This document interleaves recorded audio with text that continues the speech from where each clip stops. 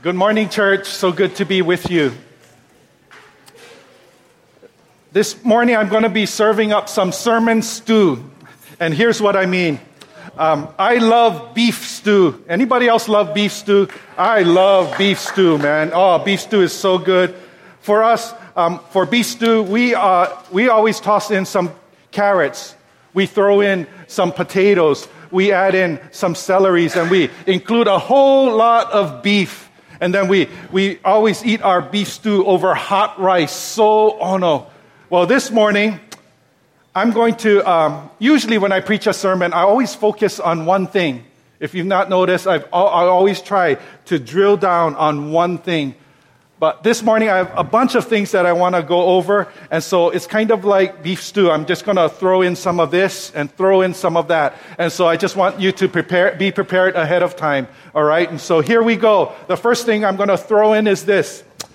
This year, Lent begins on Wednesday.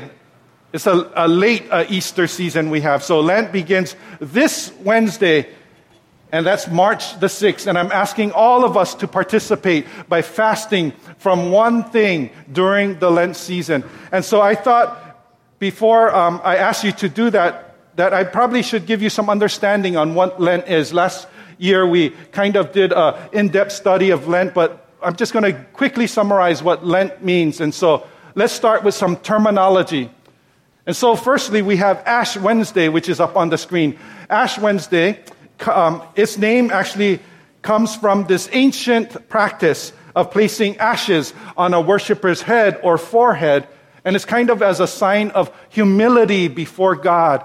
It's like a symbol or a sign of mourning and sorrow at the death that sin causes to the world. And so that's what Ash Wednesday is about. And our Catholic brothers and sisters, they're very good about attending service, and there's ashes that are placed on their forehead. And so on Wednesday, you'll probably be seeing some of our Catholic brothers and sisters with some ashes on their forehead. So that's what Ash Wednesday is all about.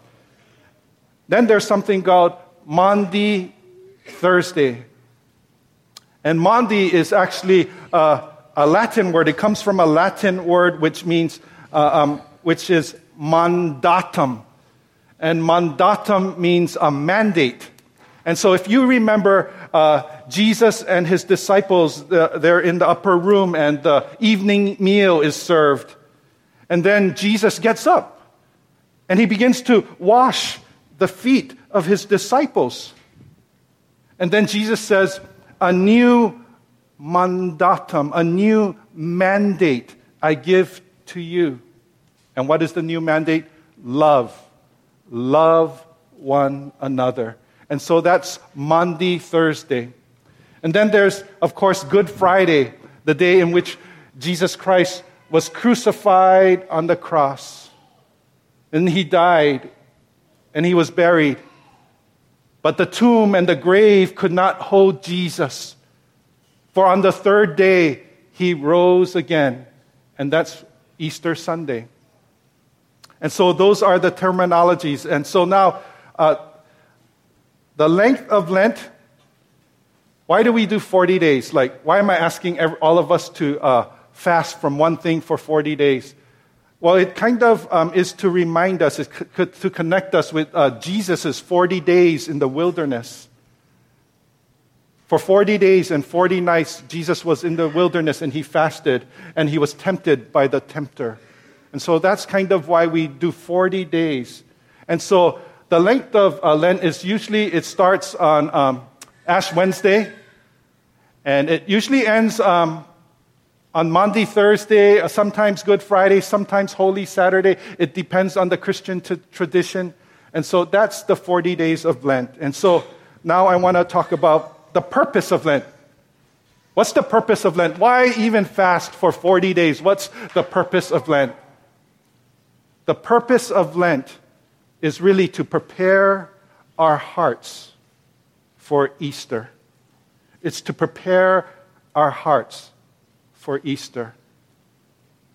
The term Lent actually means spring, or springtime, or spring season. And I like to think of it this way. I like to think of Lent as a spiritual spring cleaning, of our hearts to prepare us for Easter Sunday. And so that's the purpose of Lent.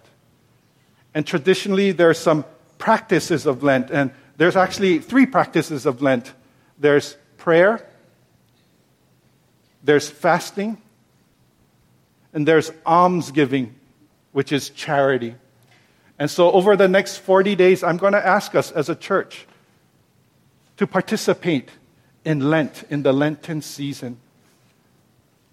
Spend a little more time in prayer. Fast from one thing. Now, people will ask, what should I fast from? Well, what you fast from, I think, should be kind of a little sacrifice. Should probably hurt a little. Should probably be a little painful. Like, don't say, oh man, Pastor, I'm going to fast from broccoli. Man, I can fast from broccoli, no problem, Choose something that will hurt a little. Like maybe Facebook for you young people, or Instagram, or HGTV for never mind. Or coffee, or sweets. Something that will kind of be a sacrifice so that you will prepare your heart. And so when you have this urge to kind of do or eat or whatever the thing that you're fasting from, instead, divert that energy and think of Jesus and his sacrifice and begin to pray. Yeah? And so, prayer, fast, and then almsgiving. I'm going to ask us as a church, we are already a kind and generous church, but over the next 40 days during the Lenten season, I'm going to ask us to be even more kind and even more generous to the poor and needy that live in our community and that are among us. So prayer, fasting, and almsgiving. Any questions? Yeah? All right. I want you to take 20 seconds and whisper to the person next to you what you're kind of thinking you're going to be fasting from for the next 40 days. Go ahead. 20 seconds. Go.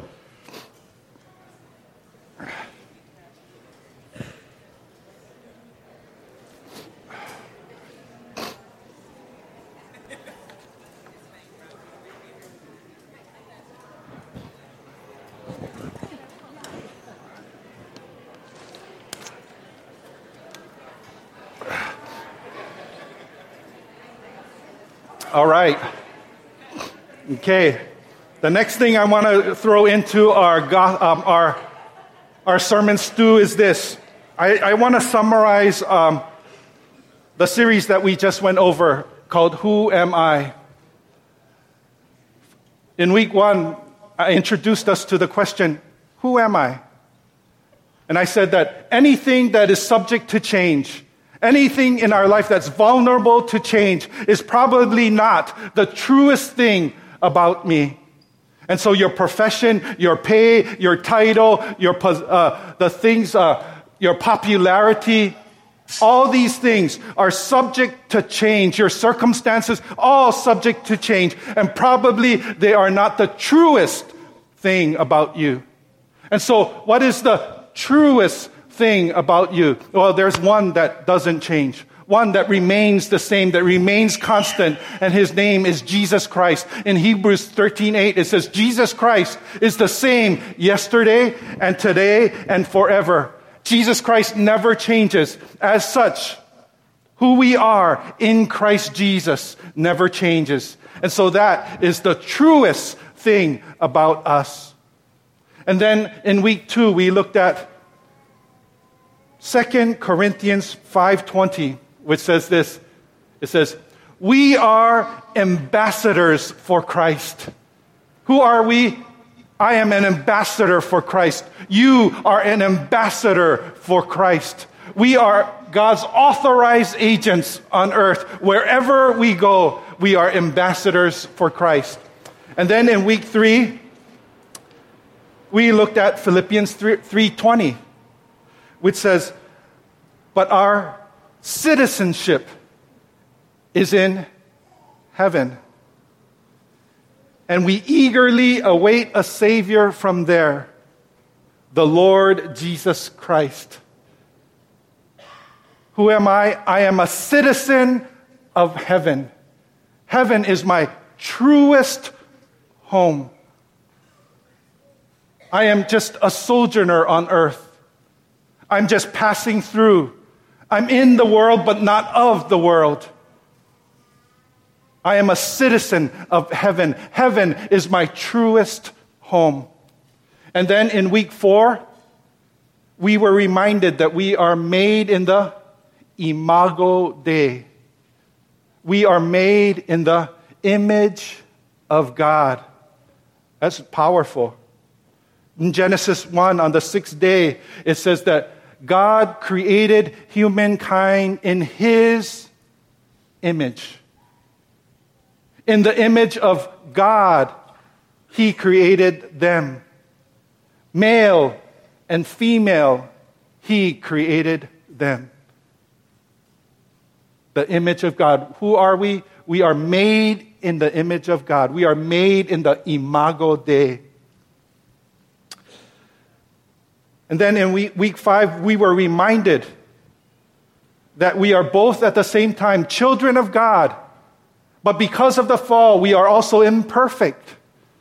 But God can use our imperfections for His glory. God can use our brokenness for His glory.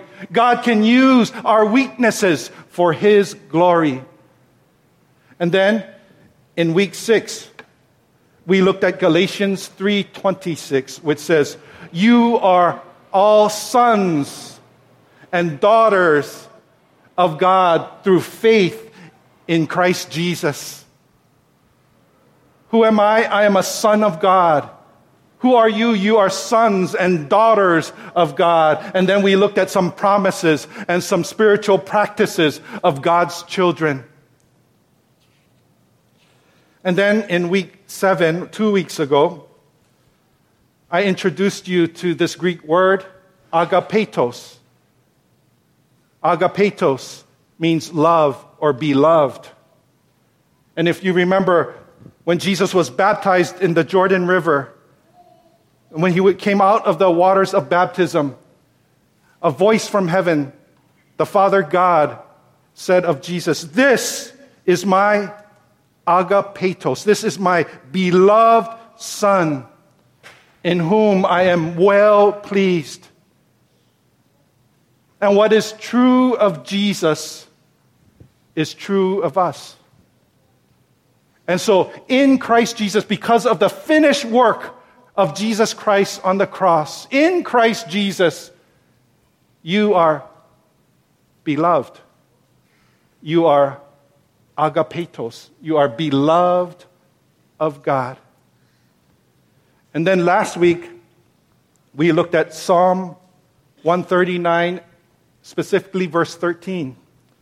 It says, "For you formed my inward parts. You wove or you knit me together in my mother's womb." And then we also looked at 1 Peter 2:9, which says, "But you are a chosen generation, a royal priesthood, a holy nation, God's own special people, so that you may proclaim the praises of Him who called you out of darkness and into His marvelous light." Over the past 2 months, we've worked hard. The preaching team has worked hard to share truth, to share some excellent knowledge on who you are in Christ Jesus. But here's the thing. Knowledge is only relevant when it is put into practice. You have to do something with the knowledge received. It has to move from your head to your heart and to your hands. You have to do something. There has to be an application point to the knowledge in order for it to be relevant. Jesus says it this way. If you have your Bibles, would you turn with me to Matthew chapter 7? And this is Jesus speaking. Love what Jesus says here. Matthew chapter 7, beginning in verse 24, Jesus says this. He says, "Therefore, everyone who hears these words of mine and puts them into practice is like a wise man who built his house on the rock. The rain came down. The streams rose. The wind blew and beat against that house. Yet it did not fall because it had its foundation on the rock. But everyone who hears these words of mine and does not put them into practice is like a foolish man who built his house on sand. The rain came down. The streams rose. The wind blew and beat against that house, and it fell with a great crash."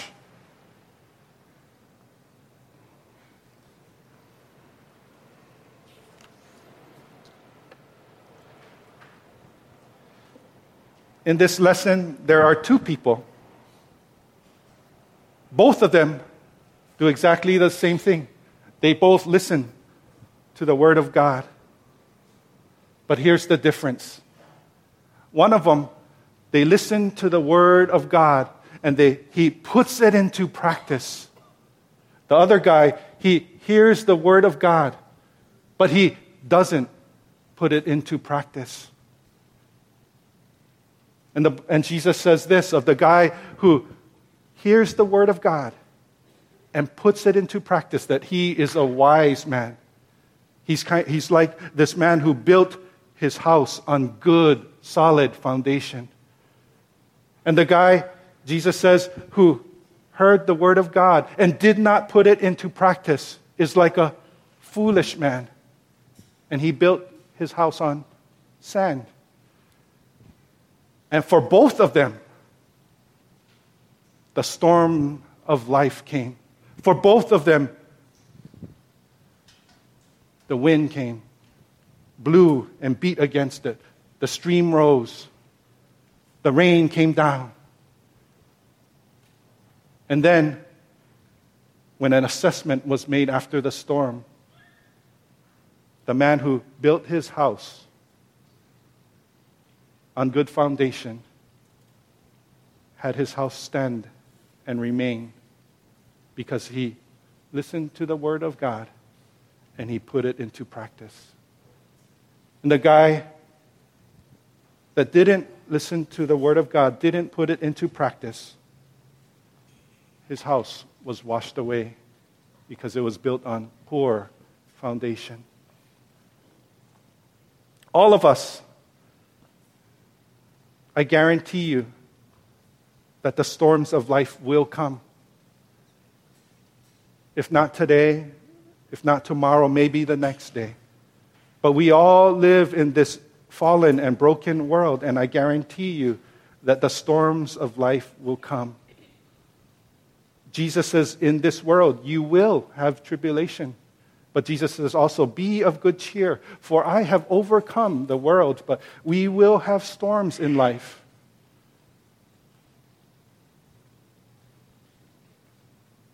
The rain will come down. The streams will rise. The wind will blow and beat against your life. And none of us wants our lives to be destroyed when the storms of life come. We want to be remaining strong in the Lord and in the power of His might when the storms of life come. But here's the thing. You have to be proactive if you want that.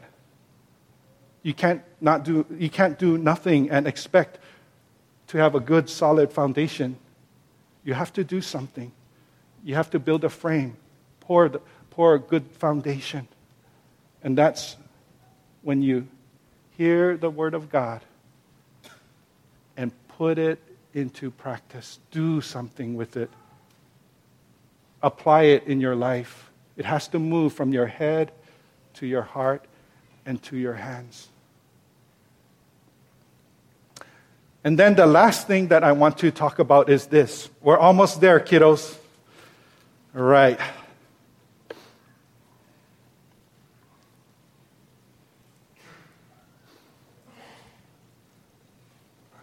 I know that many of you are hurting right now. I know that many of you are broken, going through tough times in your life right now. And I just want to remind you of some scripture verses, some truths from the Word of God that might bring you encouragement. These are some of my favorite Bible verses that I want to share with you. And I have committed these Bible verses to memory for many years. They've been sealed on the tablet of my heart. And so sometimes, you sit alone and you have no one to encourage you. Sometimes, I have to encourage myself. Yeah? Sometimes we got to encourage ourselves in the Lord. We have no one else to encourage us. And so this is important. And I hope that as I share these scripture verses that maybe you might jot them down or take a picture of the screen and go home. Look them up yourselves. Commit some of these to memory. Write them on the tablet of your heart so that when tough times come, when you're feeling broken or in pain or hurt, or even now you're broken or in pain or hurt, that you would be able to encourage yourself in the Lord. Yeah? And so I'm going to start with Matthew chapter 11. Verse 28 to 30. And this is Jesus speaking.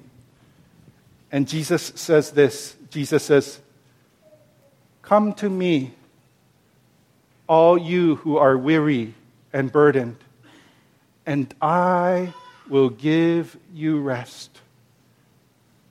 Take my yoke upon you and learn from me, for I am gentle and humble in heart, and you will find rest for your souls.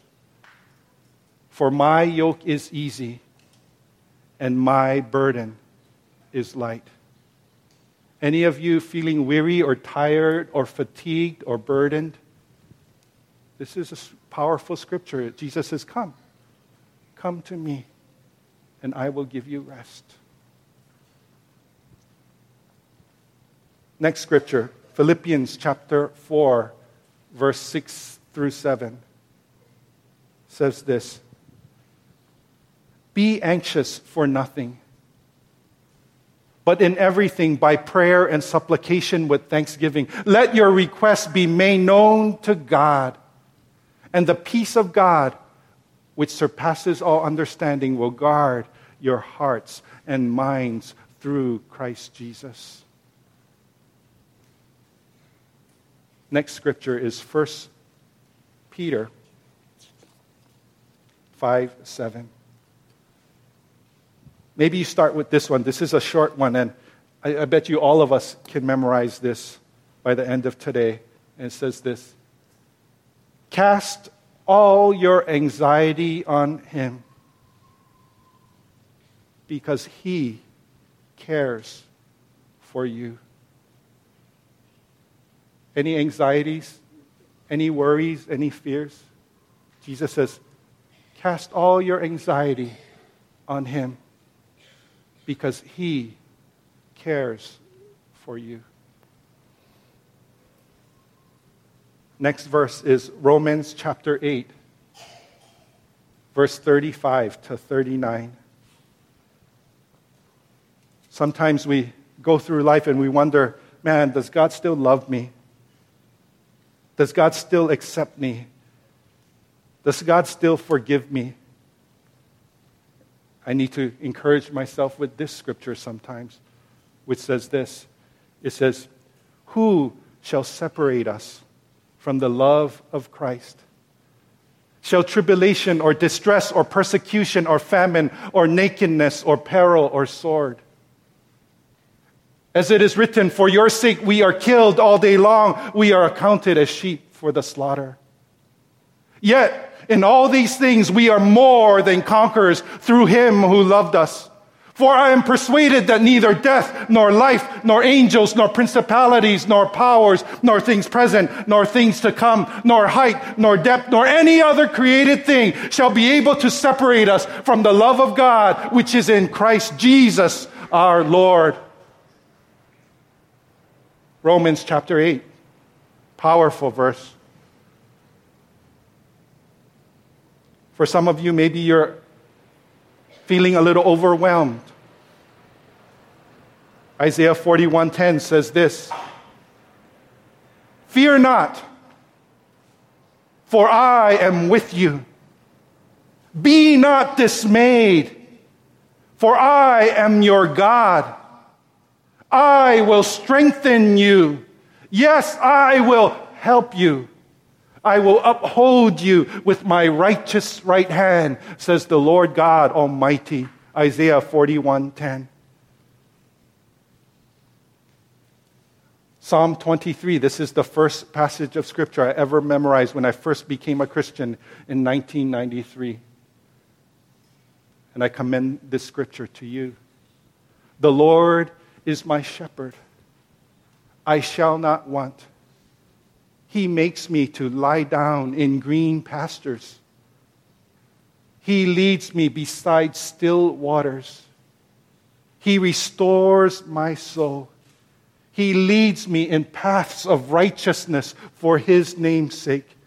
And even though I walk through the valley of the shadow of death, I will fear no evil, for you are with me. Your rod and your staff, they comfort me. You prepare a table before me in the presence of my enemies. You anoint my head with oil. My cup runs over. Surely goodness and mercy will follow me all the days of my life, and I will dwell in the house of the Lord forever." Psalm 23. Hebrews 4, verse 15 through 16 says this. It says, "For we do not have a high priest who cannot sympathize with our weaknesses, but was in all points tempted as we are, yet without sin. Let us, therefore, come boldly to the throne of grace, that we may obtain mercy and find grace to help in time of need." Hebrews chapter 4, 15 and 16. That's all the sermon stew I had for you this morning.